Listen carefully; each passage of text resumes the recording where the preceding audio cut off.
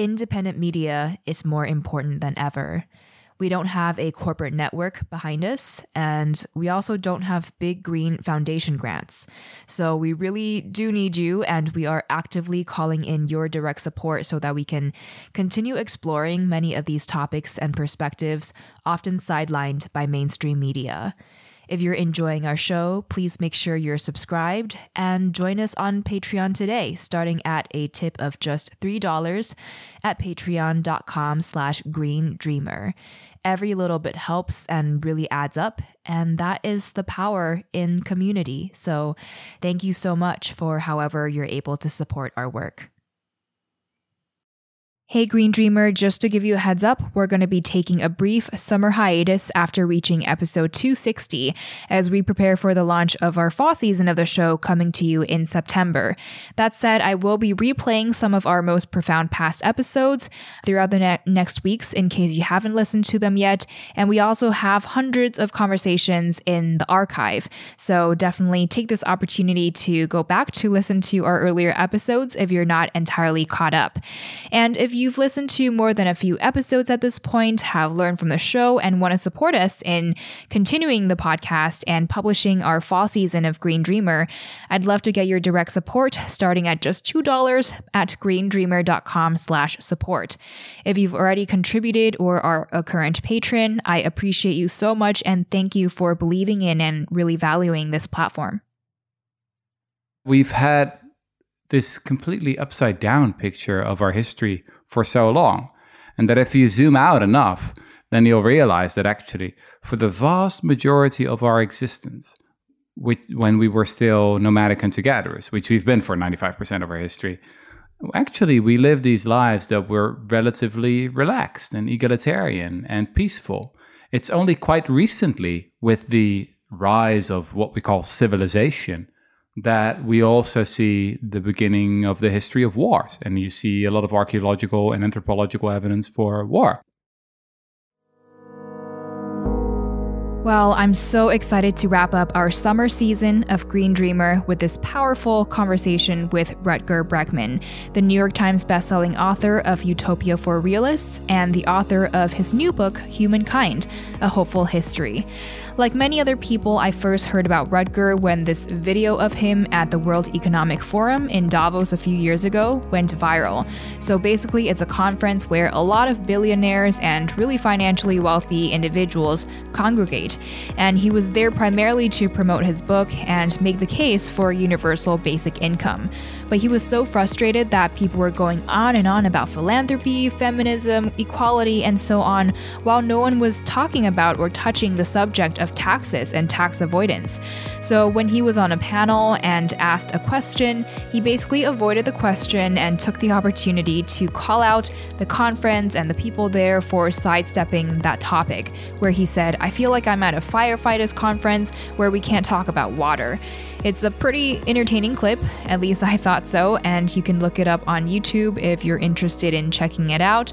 But anyway, we're going to touch on his first book and universal basic income here a little bit, and then go into deeper discussions that challenge some widely accepted beliefs many people have of our humanity, namely that when a crisis hits, people are likely to unveil their true, brutish, and selfish nature, and that people are more inclined to be bad than good.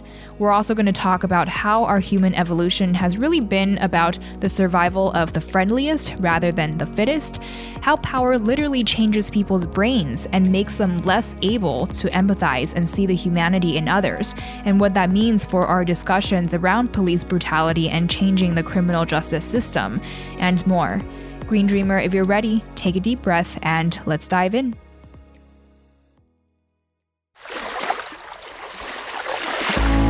Hey, it's Kamea Shane, and this is Green Dreamer, a podcast exploring our paths to ecological balance, intersectional sustainability, and true abundance and wellness for all. If you haven't already, make sure to hit subscribe, and together, let's learn what it takes to thrive in every sense of the word.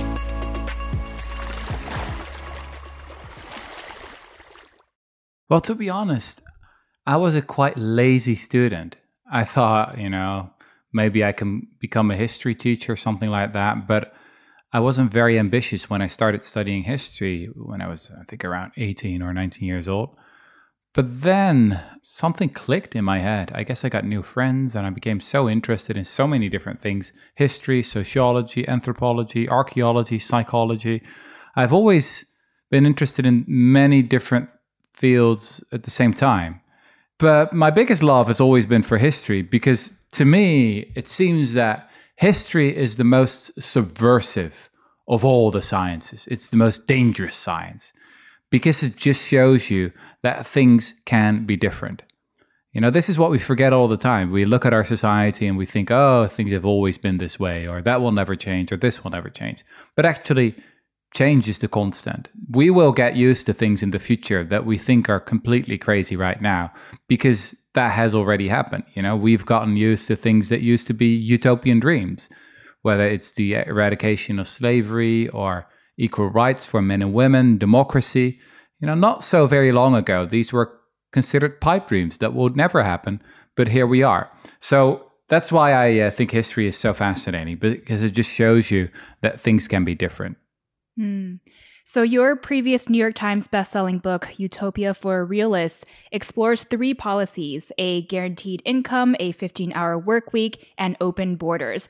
All this sounds great, but I'm sure for people just hearing about them, they may sound too good to be true or come with a lot of doubts and hesitations and questions.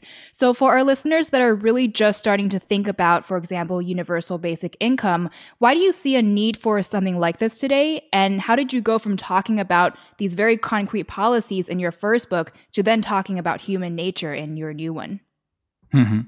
Well, it's again a very simple idea, actually. So basic income is this thing where you just give money to people. That's basically what you do. Sounds great. You give them a monthly grant that is enough to pay for your basic needs. So food, shelter, clothing. It's not going to make you rich. It's not going to give you the ability to live a luxurious existence, but it is enough to give you freedom to make your own choices. Just a bit of venture capital. And it would be a way to completely eradicate poverty. We often think that poverty is just this natural thing, that it'll always be with us and that it's the result of some character failing. But I think that poverty is not the lack of character. It's just the lack of cash.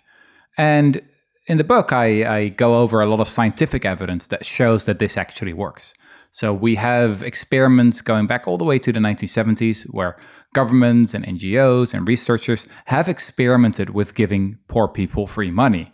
And many people expect that they'll just waste it and buy alcohol or drugs or something like that.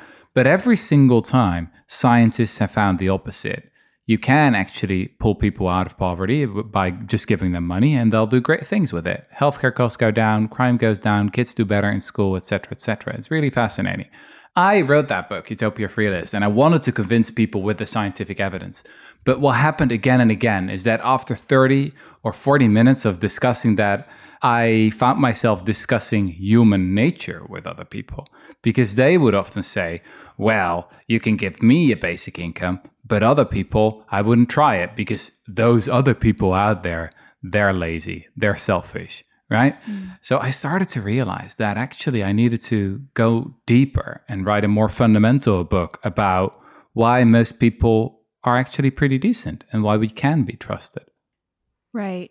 So your new book, Humankind, sets out to challenge this belief that's shared by a lot of people from the left to the right, from ancient thinkers to modern ones, that humans are bad. You know, part of the veneer theory that human morality is a cultural overlay, a thin veneer hiding an otherwise selfish and brutish nature. And this is a sentiment that a lot of people, especially in the environmental and social movements, I think feel, you know, after learning about our history of wars and violence, of oppression and slavery, this sixth mass extinction driven by human activity, and also, of course, climate change. So how do you begin to have this conversation when people hear the premise and immediately present you with all of these examples of the atrocities and destructions that humans have committed? And was there a turning point in human history when the changes in human organizing and civilization led to people committing more violence against each other and against the earth? Yeah. So I must admit that writing this book, in a way, it's been a reckoning for me with my own ideas, because I used to believe in what scientists call veneer theory. Indeed, this notion that our civilization is only a thin veneer, and when something happens, especially a crisis, think about a natural disaster, an earthquake or a pandemic or a flooding, something like that, that we quickly reveal who we really are, that supposedly people are just selfish. I used to believe that, but then while researching this book, I started to realize that actually there's been this silent revolution in science. So many scientists from so many diverse disciplines have been moving to a much more hopeful view of human nature and are actually emphasizing our ability to cooperate. It's interesting. I also discovered that this movement is mainly driven by women. Many of the more important researchers here are women. And I think the reason for that is that, maybe a more balanced or more female view at our history also gives you a more realistic picture of who we are as a species. So, yeah, that's what I started to understand. And then I just wanted to connect the dots and to show people that something bigger is going on, that we've had this completely upside down picture of our history for so long. And that if you zoom out enough, then you'll realize that actually, for the vast majority of our existence, when we were still nomadic hunter-gatherers, which we've been for 95% of our history, actually, we lived these lives that were relatively relaxed and egalitarian and peaceful. It's only quite recently, with the rise of what we call civilization, that we also see the beginning of the history of wars. And you see a lot of archaeological and anthropological evidence for war. Now, that doesn't mean I'm against civilization or anything. I mean, I think we've often obviously made a lot of progress in the past couple of decades. But it does mean that, this thing that we call civilization is quite a gamble, because the real progress has been a really recent phenomenon, and we don't know what the future is going to look like. If we indeed think about mass extinction, if you think about climate change, we may be dancing on top of a volcano right now. I'm not cynical or pessimistic here, but I'm genuinely very, very worried about the future of our planet and our species. What this really reminds me of is Christopher Ryan's book, Civilized to Death. I'm not sure if you've read that, but he basically talked about on the show before as well, how the rise of civilization, as well as land ownership and the creation of hierarchical societal structures or power structures, that kind of gave way to a lot of the bad sides of humanity coming out. Yeah. You know, reading his book was a quite bizarre experience for me, because I had published my book in September in Dutch, and I don't think he reads Dutch. And he published his book, I think, in October in English. So we didn't know about each other's work here. And then I read his book. I was like, holy shit, this guy's on exactly the same track that I've been, which I think just shows you that maybe individuals are less important than we think they are. And maybe sometimes certain ideas are just in the air, right? And that it's just a matter of time before someone writes this or that book. Have you guys connected since? No, not yet, actually. I don't know whether she's read my book, but I would love to talk about him. I did read his book before this one, Sex Before Dawn. Before Dawn, yeah. Yeah, which is a terrific, fantastic book. Another example of how there's been this huge shift in thinking about, who we are as a species. So for very long, we've been portrayed by mainly Western, male, white, middle class and richer guys as this vicious, violent species who have this intrinsic need for hierarchy and power differences. And now, actually, a much more realistic and quite revolutionary view of who we are as a species is emerging. Because let's be clear here, a more hopeful view of human nature is threatening to those in power. If people can actually work together, then maybe they don't need all these managers and kings and CEOs and you name it. So that's the reason, I think, why throughout history, those in power have been very wary of a more optimistic view of our species. A really fascinating example that you looked at in Humankind is bullying. I feel like a lot of people assume that bullying is unfortunately a natural part of school children behavior, where children either bully others or they're bullied or both. And in places like prisons, bullying becomes much more prominent and extreme. So how do we know that these are not examples of people just revealing their innate human nature? And what is it about these settings that bring out these behaviors? That's a great question. I used to believe that bullying was just this thing that kids do, a very dark and sad, but unfortunately, inevitable part of the nature of kids and of childhood. That bullying is just what happens. And I mean, we need to do our best to stop it as much and to help those who are bullied. But I thought that this was just something that tends to happen again and again in every circumstance, in all the circumstances in many different societies. Turns out that I was totally wrong. Bullying is really a product of quite specific circumstances, quite specific institutional circumstances, I should say. So they happen in certain kind of environments. Sociologists call them total institutions. Now, what does that mean? A total institution is a place that has a strict hierarchy, where there are strict rules and procedures, where you are part of a certain group, and it's very hard to get out of that. So you have very little freedom as an individual. Now, a perfect example of a total institution is a prison.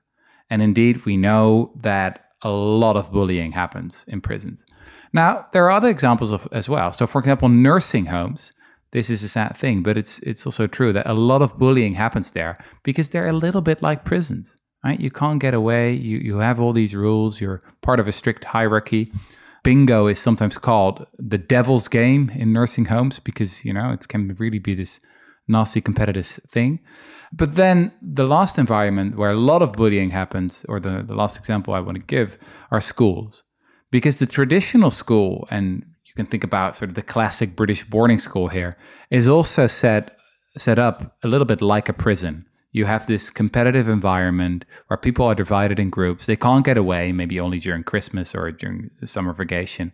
And we know that a lot of bullying happens there. Think about Hogwarts, Harry Potter's school. That has been basically designed for bullying.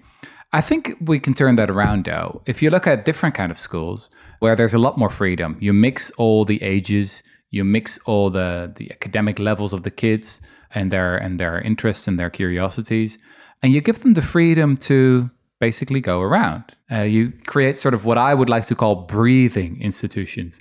What you see there is that there's almost no bullying at all.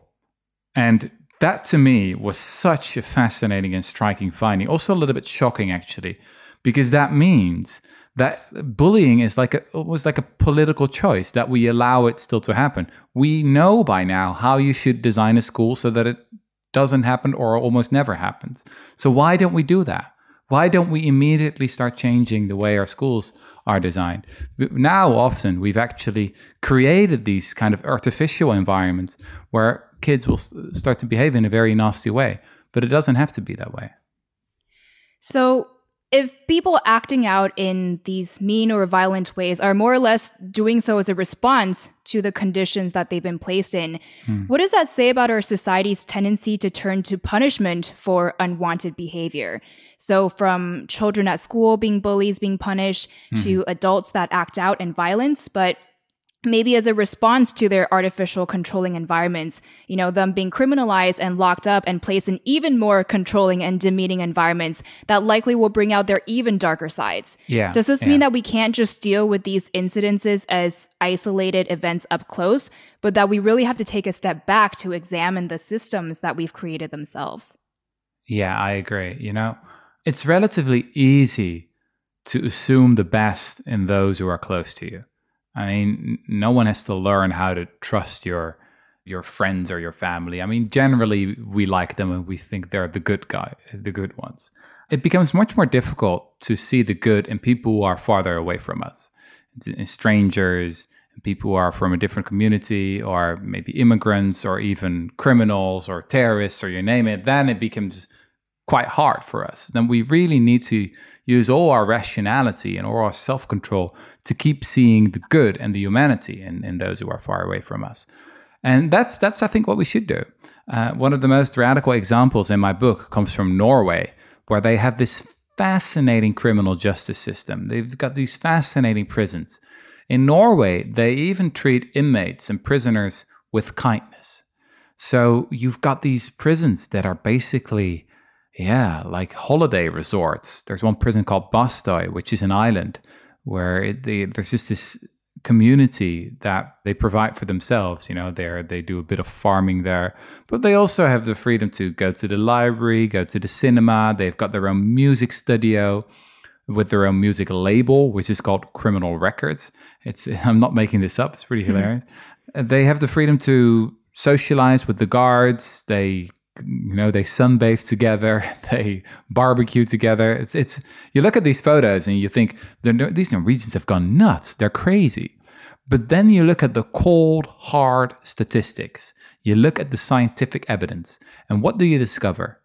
These are the most effective prisons in the whole world. And how do we know this? Well, you want to know all, as a criminologist, you want to know all about the so-called recidivism rate, the chance that someone will commit another crime once he or she gets out of prison. If a prison is really effective, if it really deters crime, then, you have a low recidivism rate. If it's not very effective, if it actually produces more criminal behavior, then you have a high recidivism rate. Turns out that actually the more traditional prisons, like in the US, for example, have a very high recidivism rate. They're like universities for more crime. They take these people for small drug offenses, for example, and they turn them into hard criminals. In Norway, they have the opposite. They have a system where people come in as criminals, but they're turned into citizens. We've got recent evidence that actually the chance that they'll find a job goes up by 40%. So it's this extraordinarily powerful thing that if you treat people like people, then they'll behave like people. If you treat people like scum, then they'll behave like scum. It's a really powerful idea, but then it's very counterintuitive as well. I mean, I see myself as quite a progressive guy with an open mind, but still, looking at these kind of prisons, you wonder how it's crazy, right? How can you actually do that? And what will the family think of victims, for example? But then the Norwegians have managed to do this, and they're actually proud of it. Also, the families of victims, they say that they don't want to sink to the level of the criminals, and they want to stand on the higher ground. Like Michelle Obama said, right? When they go low, we go high. And if you manage to do that, the results can be extraordinary. I don't know if you've looked into transformative justice, but I've been really intrigued by this idea where they really look at the conditions that sort of lead people to commit crimes rather than just punishing the crimes themselves. So in a lot of scenarios, poverty in the United States is being criminalized, or conditions of poverty or behaviors that people resort to as a result of poverty. Yeah. So that kind of ties into this as well, is looking at the conditions and treating people as people that are responding to the events and the traumas that they faced. Yeah. And it's hard, though. It's really hard. I mean, I think transformative justice is a fantastic movement. It's a great idea and it can be so powerful, but it doesn't always come natural to us, or often it actually doesn't. I mean, the longing for revenge is a dark side of our nature. But then it is very courageous if people are capable of it. I've got one chapter in my book about South Africa in the 1990s. I'm from 1988, so I can't freely remember this. Maybe I saw a bit of the news when I was 5 or 6 years old. But studying the history of this was so fascinating to me. Not many people know that it almost ended up in a most horrible civil war, in between the 1990 and 1994 after Nelson Mandela was released. And then to read the history of how he played such a vital role in making sure that didn't happen. And he needed so much self-control for that. So one of the fascinating things about Nelson Mandela is that he knew all about his oppressors. He spoke their language, he knew all about Afrikaner culture, because he felt was important to actually connect with them and to establish trust with them so that he could, have negotiations with them in secret about the future of South Africa. That takes a huge amount of courage if you're going to do that. As I said, it's relatively natural and easy to assume the best in those around you. And on that level, I think we've We really have this great capacity for friendliness. Biologists even talk about survival of the friendliest, which happened throughout our history, is that actually the friendliest among us had the most kids and so had the biggest chance of passing on their genes to the next generation. But yeah, zooming out and actually assuming the best even in your enemies, that takes real courage and skill. So there are a lot of things to question and unlearn. And as you just mentioned, we have this belief in the survival of the fittest in our human history, but instead it might be more so the survival of the friendliest. But being friendly is different than being good or bad, right? Yeah. So I'm wondering if you can talk about when friendliness translates into good compared to when friendliness might lead to behaviors and decisions that are bad and harmful. Yeah. So the first question is, what makes us so special as a species? Why that we conquer the whole globe? And for a long time, we like to believe that we're very powerful, or we were chosen by God, or we're very smart, or something like that. But actually, doesn't seem we are. If you do an intelligence test and let a human toddler compete with a pig or a goat or a sheep or whatever, often the animals do just as well as the toddlers, or sometimes they even win. Especially pigs are very, very smart. People should keep that in mind when they eat bacon, but that's I guess another book. But what makes us so special is that I think we have this extraordinary capacity to cooperate on a scale that other species can't. We can learn from each other, and so our culture becomes cumulative. Individually, we're really not special. We're not very smart. We hardly ever come up with something interesting. But collectively, we can do all kinds of crazy and fascinating things that we could never do on our own. So, for example, I can count to 10, which is, I know that's very impressive, but I probably couldn't have come up with a numerical system on my own. I can say, hello, I'm Rutger Bregman in English, which is, again, very impressive. But I could never have invented a language on my own. So these are all things that I've learned from others and that are passed down the generations. And that is what human beings, what makes us so special. And it could only have happened if we are by nature pro-social, if we have this inclination for friendliness. But you're absolutely right. There's a dark side to this as well. Throughout history, so many of our most horrible crimes have been committed in the name of friendliness, in the name of comradeship and of loyalty, because we didn't want to let our own group down. And then we start behaving in a really horrible way.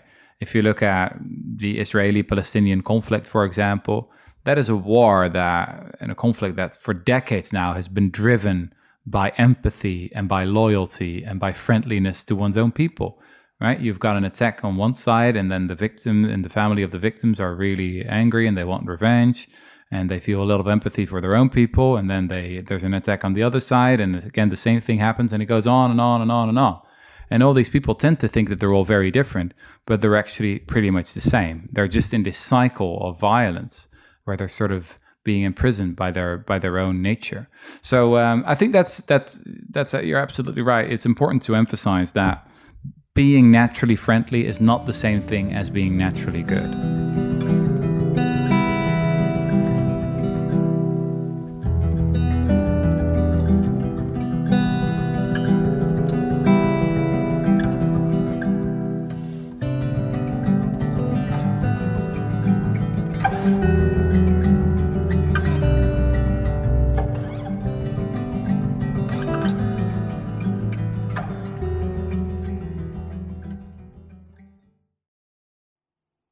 To further this survival of the friendliest on the topic of power, I found this super interesting. You found that it is indeed usually the friendliest and most empathetic people who rise to positions of power.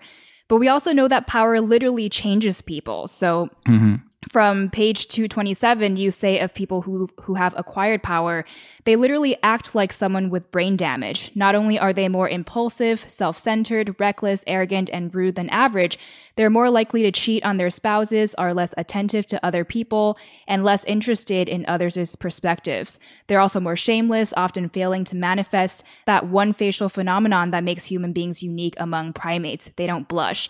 Power appears to work like an anesthetic that makes you insensate to other people. End quote. Might there be any evolutionary explanations as to why power tends to lead people to lose their senses of humanity and abilities to connect with other people? Because it doesn't seem to make sense for collective survival to have this tendency. You know, I'm not really sure, actually. I didn't write about this because it seems to me that the scientific evidence is not strong enough. But my hunch would be something like that we evolved first as a quite hierarchical species, that sort of our ancestors from very long ago were more like chimpanzees who have, these very hierarchical societies, very patriarchal as well.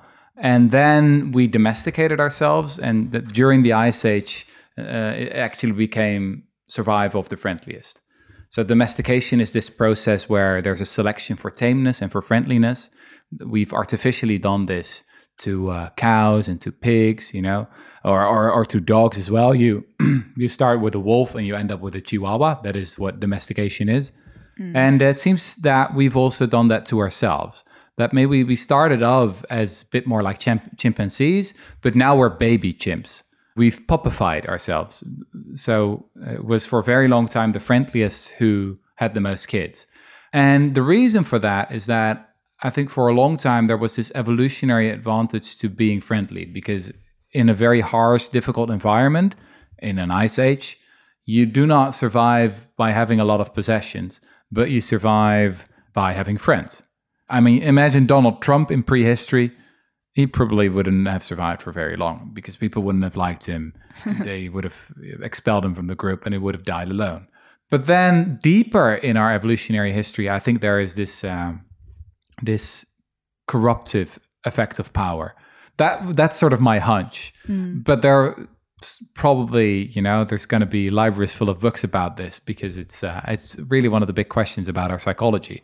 What we do know, though, is that power corrupts. We have so much evidence for that from psychology, from history, from sociology. Power is an incredibly dangerous drug. Nomadic hunter-gatherers already knew it, and they used the shame and they tried to humble leaders all the time to make sure that they wouldn't go crazy because of power. That's why leadership positions in nomadic hunter-gatherer cultures were always temporary, because having too much power for too long, it's just it's a dangerous thing.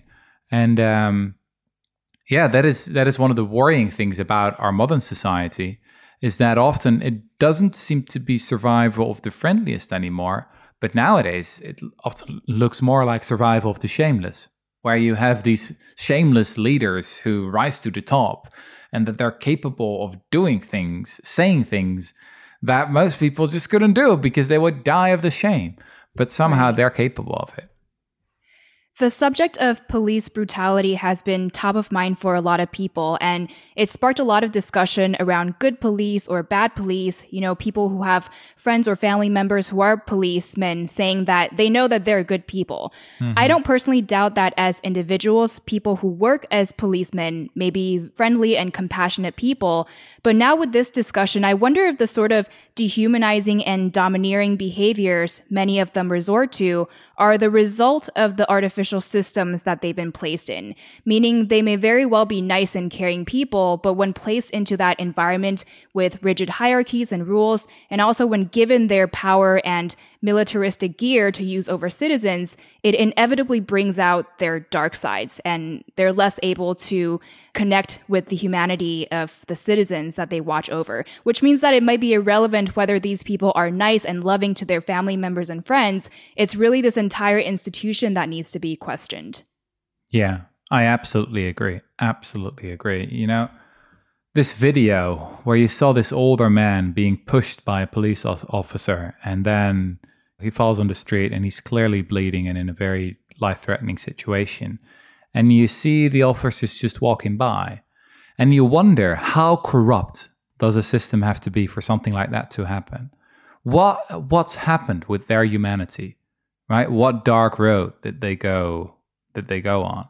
Because the natural tendency of people, and we know this from so much evidence, is that when someone else is in need, when someone's drowning, when someone's attacked in the street, most people help, right? We've got evidence from CCTV footage, for example. It's a recent paper that was published in American Psychologist, the most important scientific journal for psychology in the world, where the researchers found that based on hundreds of incidents around the globe, in 90% of all cases, people help each other.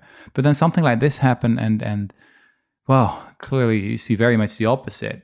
And I think it has everything to do, indeed, with the way these police officers are trained and how it's all organized. I think a good police officer should be something like a social worker, where you just know the people in your community. You know the grandmothers, the grandfathers, the aunts and the uncles. People like you, they trust you. So when something terrible happens, they're your allies, and they can quickly give you information that will help you track down the real criminals. This is what we call community policing, and there's a very strong tradition of that, mainly in Europe, but there's also been good scientific research into that from the US. Actually, the biggest study into policing that was ever done was done by Elinor Ostrom, the first female winner of the Nobel Prize in economics in 2009. She's one of those really important figures that has caused this shift in our thinking about human nature. And so she found in the 1970s already that the police departments who are smaller, that are more decentralized, are also way more effective than the bigger departments from cities, because they're just organized on a more human scale. And I think that's one of the big lessons we should learn right now. So I'm quite sympathetic to this whole defund the police movement, because if you compare the US to other countries, the US spends so much money on guard labor, on security, on the police, on establishing law and order, while actually most of the real savage, horrible violence comes from those who are supposed to protect and serve. So, well, maybe just defund the whole thing first and then start over again. Right. On the extreme opposite side of authoritarian governance and hierarchical power structures is anarchy, which is defined as a state of disorder due to absence or non-recognition of authority and due to individuals having absolute freedom. I'm curious whether you think this definition of anarchy itself is misguided, because it presumes that without authority, when people are free to do whatever they want, we descend into chaos, maybe violence, and disorder. So a lot of people who oppose top-down approaches to governance are often portrayed as these dangerous anarchists by the media. And I'm wondering if that in of itself is a misnomer, given everything that we just discussed. Yeah, I agree. I think that anarchy is almost always harmony. Anarchy and harmony are, most of the times, they're synonyms. You can see that in your own lives. You don't need a rigid hierarchical structure to organize your friendships or your families or whatever. There's a huge amount of anarchy in your own lives where things just develop and are organized from the bottom up, and it works quite well, actually, often much more efficient. I think planners and bureaucrats often can't oversee the complexity of human society, while if things just have the freedom to develop, then you get like a genuine harmony. I do think, though, I'm not a complete anarchist in any way. I think that we need a state in order to establish equality, to give basic rights to people, to give them access to universal healthcare, to give them a basic income so they have a bit of venture capital to make their own choices. I think people deserve access to high quality public education as well. But apart from that, you don't need all these bureaucrats and paternalists who try to make other people make better decisions, because the real experts in people's lives are people themselves. And this is also one of the reasons, actually, why I'm quite enthusiastic about guaranteed basic income, because the great thing about money is that people can spend it on things they need instead of things that some kind of experts somewhere in a tower thinks that people need, right? So, I think sort of the anarchist philosophy actually has a lot of truth in it. It says that most people are decent, but power tends to corrupt.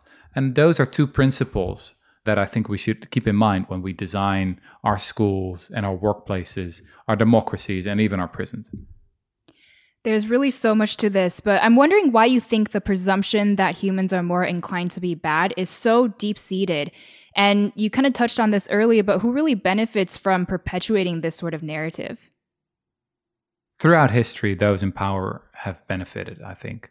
It's always been in the interest of elites to spread this cynical view of human nature.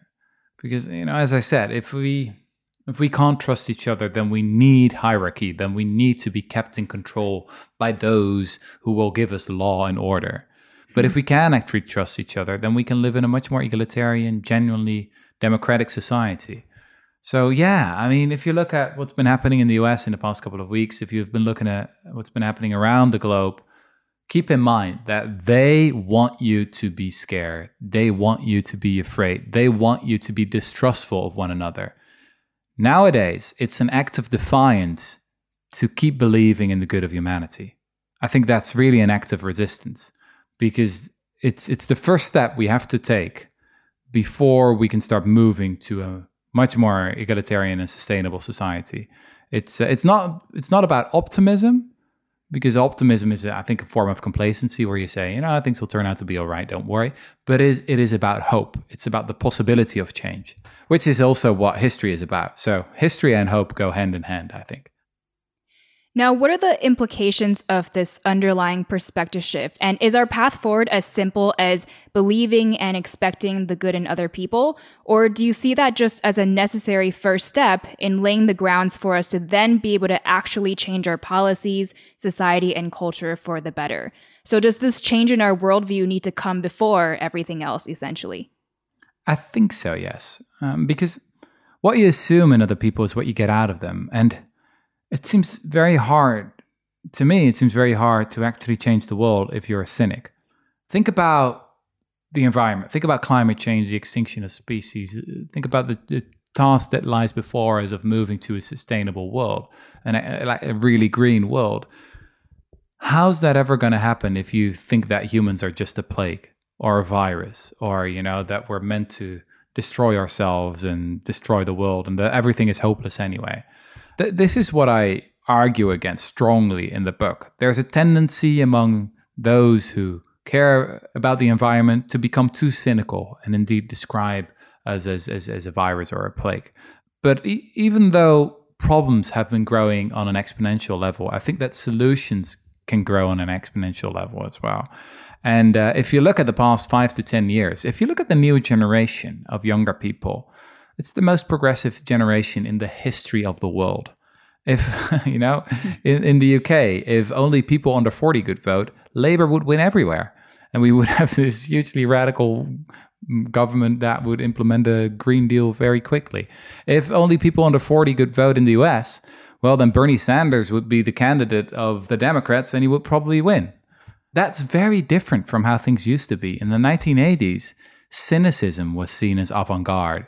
Thatcher was the most popular candidate among young people in the UK, and Reagan enjoyed his biggest popularity among the youth. So that has really changed. And we've seen that ideas that used to be dismissed as crazy or radical, like universal basic income or higher taxes on the rich or a Green New Deal or you name it, they've really moved into the mainstream. So I think it's an exciting time to be young nowadays. And I think there are good reasons to be hopeful for our future. So for our listeners wanting to read your books, would you then recommend they first read Humankind before Utopia for Realists? So they first unlearn some of the deeply indoctrinated presumptions of our humanity before learning about this utopia and how we can work towards it. Yeah, I think that's a great idea. And buy it from your local bookstore, yes, not from Amazon. And then also just looking at where we're at today and where we want to go, when we have the pre-existing setup of a government, at least in the US and elsewhere as well, that prioritizes the desires and needs of corporations, the elites, and those in power. And when those who've acquired power somehow become more self-centered, less empathetic, and more out of touch, how do we go from where we are now to that future where our democracy truly values citizen engagement and listens to its people's needs? In a way, it's already happening. Sociologists have wondered for a very long time what kind of resistance movements are the most effective.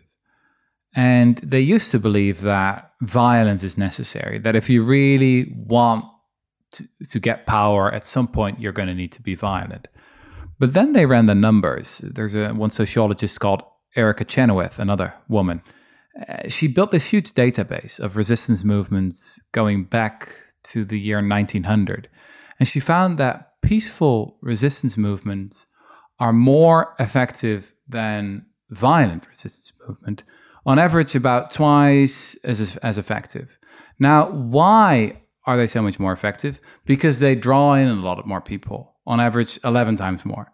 So these violent movements, they only draw in people, like these young guys who have too much testosterone. But peaceful movements, they draw in everyone.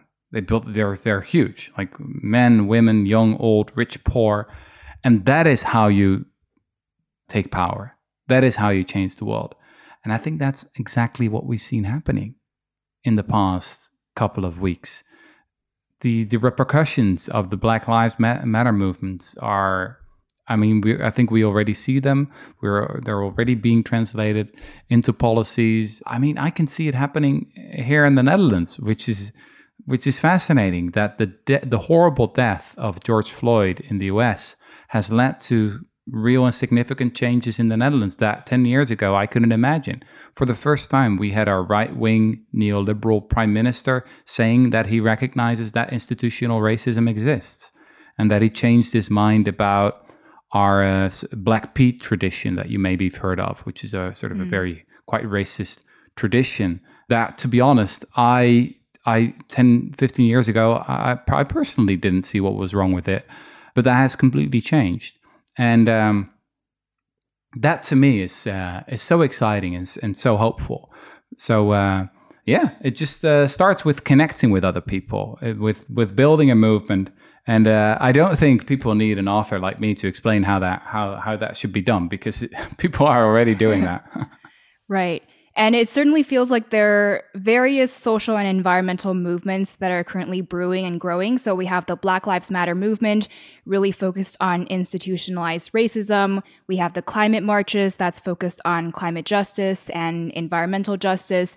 And then we also have more and more labor movements as well that's focused on worker justice and economic justice.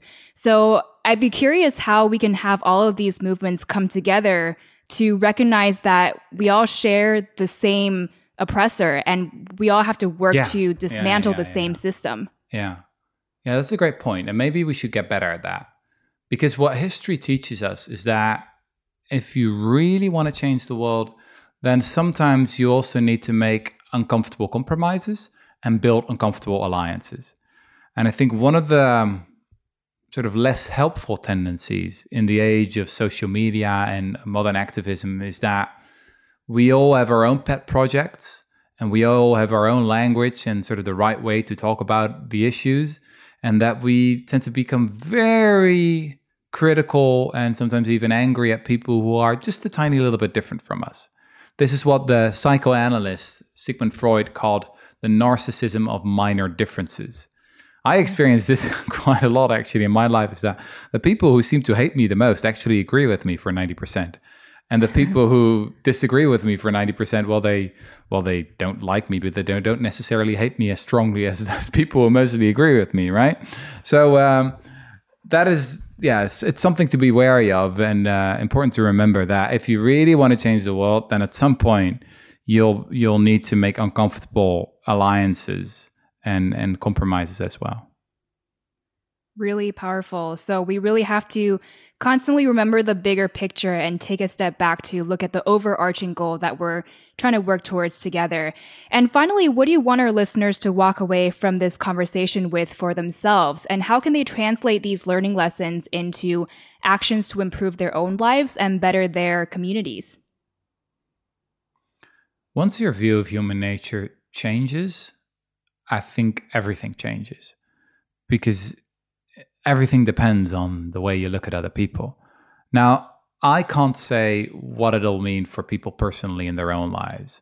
In my book, in the second half of my book, I just give a couple of examples of people who've already started doing this, building schools on the assumption that most kids are pretty decent and that they have this intrinsic motivation and creativity, and that we can actually trust them to make their own decisions. I look at organizations that are much less hierarchical and where employees get the freedom to do their job in their own way that they think is best. But there are so many ways to implement this, I think. The last chapter of the book is about a couple of personal rules for life. that are, I mean, like literally personal, like personal for me, that I try to live by based on this more hopeful view of human nature. One of them is that when in doubt, I think we should assume the best in each other. I mean, often there's some noise in our communication, and we don't really know what the other person means, and then often we assume the worst. Especially if there's some distance in the communication, if we can't actually see each other, we can't see each other blushing or look each other in the eyes, then we start assuming the worst. If we use WhatsApp, for example, you get this emoji and you're like, how should I, what does that emoji mean? I think that when in doubt, we should assume the best for 3 reasons. In the first place, because we'll be right most of the time, because most people are pretty decent. In the second place, because if people don't mean well, then actually our positive response can cause a so-called non-complementary effect. Someone does nasty to you, you act in a friendly way, then that person finds it very hard to stay nasty. I mean, people mirror each other all the time, and it's just really hard to keep being nasty to people who are friendly to you. And then in the third place, we should also accept some collateral damage. So yes, you will be conned a couple of times in your life. There are professional con artists out there. There are psychopaths, there are sociopaths. But you should accept that as collateral damage. Because what's the alternative? Do you really want to live your whole life distrusting most people around you? Is that really the price you want to pay? I think you shouldn't. I think it's rational to accept that you'll be conned a couple of times in your life and that you shouldn't feel ashamed of that. But actually, when it happens, when you'll be conned, when someone will have ripped you off, and you've lost, money or something like that, you should feel some pride, because it actually means you're a healthy, normal human being with the tendency to trust most people around you. And I think that's a good thing. And if you've never been conned, well, maybe see a therapist. Maybe, there's something wrong with you. It should be something we accept. Beautiful. So it is www.rutgerbregman.com to learn more about Rutger's work and his books, including his latest one titled Humankind. And you can also follow him on Twitter at rcbregman and on Facebook at rutger.bregman. Rutger, it's been an incredible honor to have you here. Thank you so much for joining us today and for sharing your really thought-provoking and perspective-shifting ideas with us. What final words of wisdom do you have for us as Green Dreamers? Well, I'd say that dreaming is actually all about realism. It's what I try to do in this book, is to redefine what it means to be a realist. So often we equate realism with cynicism and pessimism. And then we say to the dreamers, well, be a bit more realistic, which often is the same as being a bit more cynical. I think we've got to turn that around. It's actually the cynics who are quite naive, and it's the dreamers who are more realistic. Because utopias have a tendency of coming true if we fight for them. Green Dreamer, if this episode has inspired you, I'd love to have you join us on Patreon at greendreamer.com/support. Today's feature music is Heart by Endless Field, and I also want to thank our audio engineer, Scott Donnell, our post-production content manager, Elizabeth Joy, and you, of course, dear listener, for your continued dedication to learning and growing with us. I'm your host, Kamea Shane. Please take good care of yourself and your loved ones during this time, and I will catch you soon in the next episode.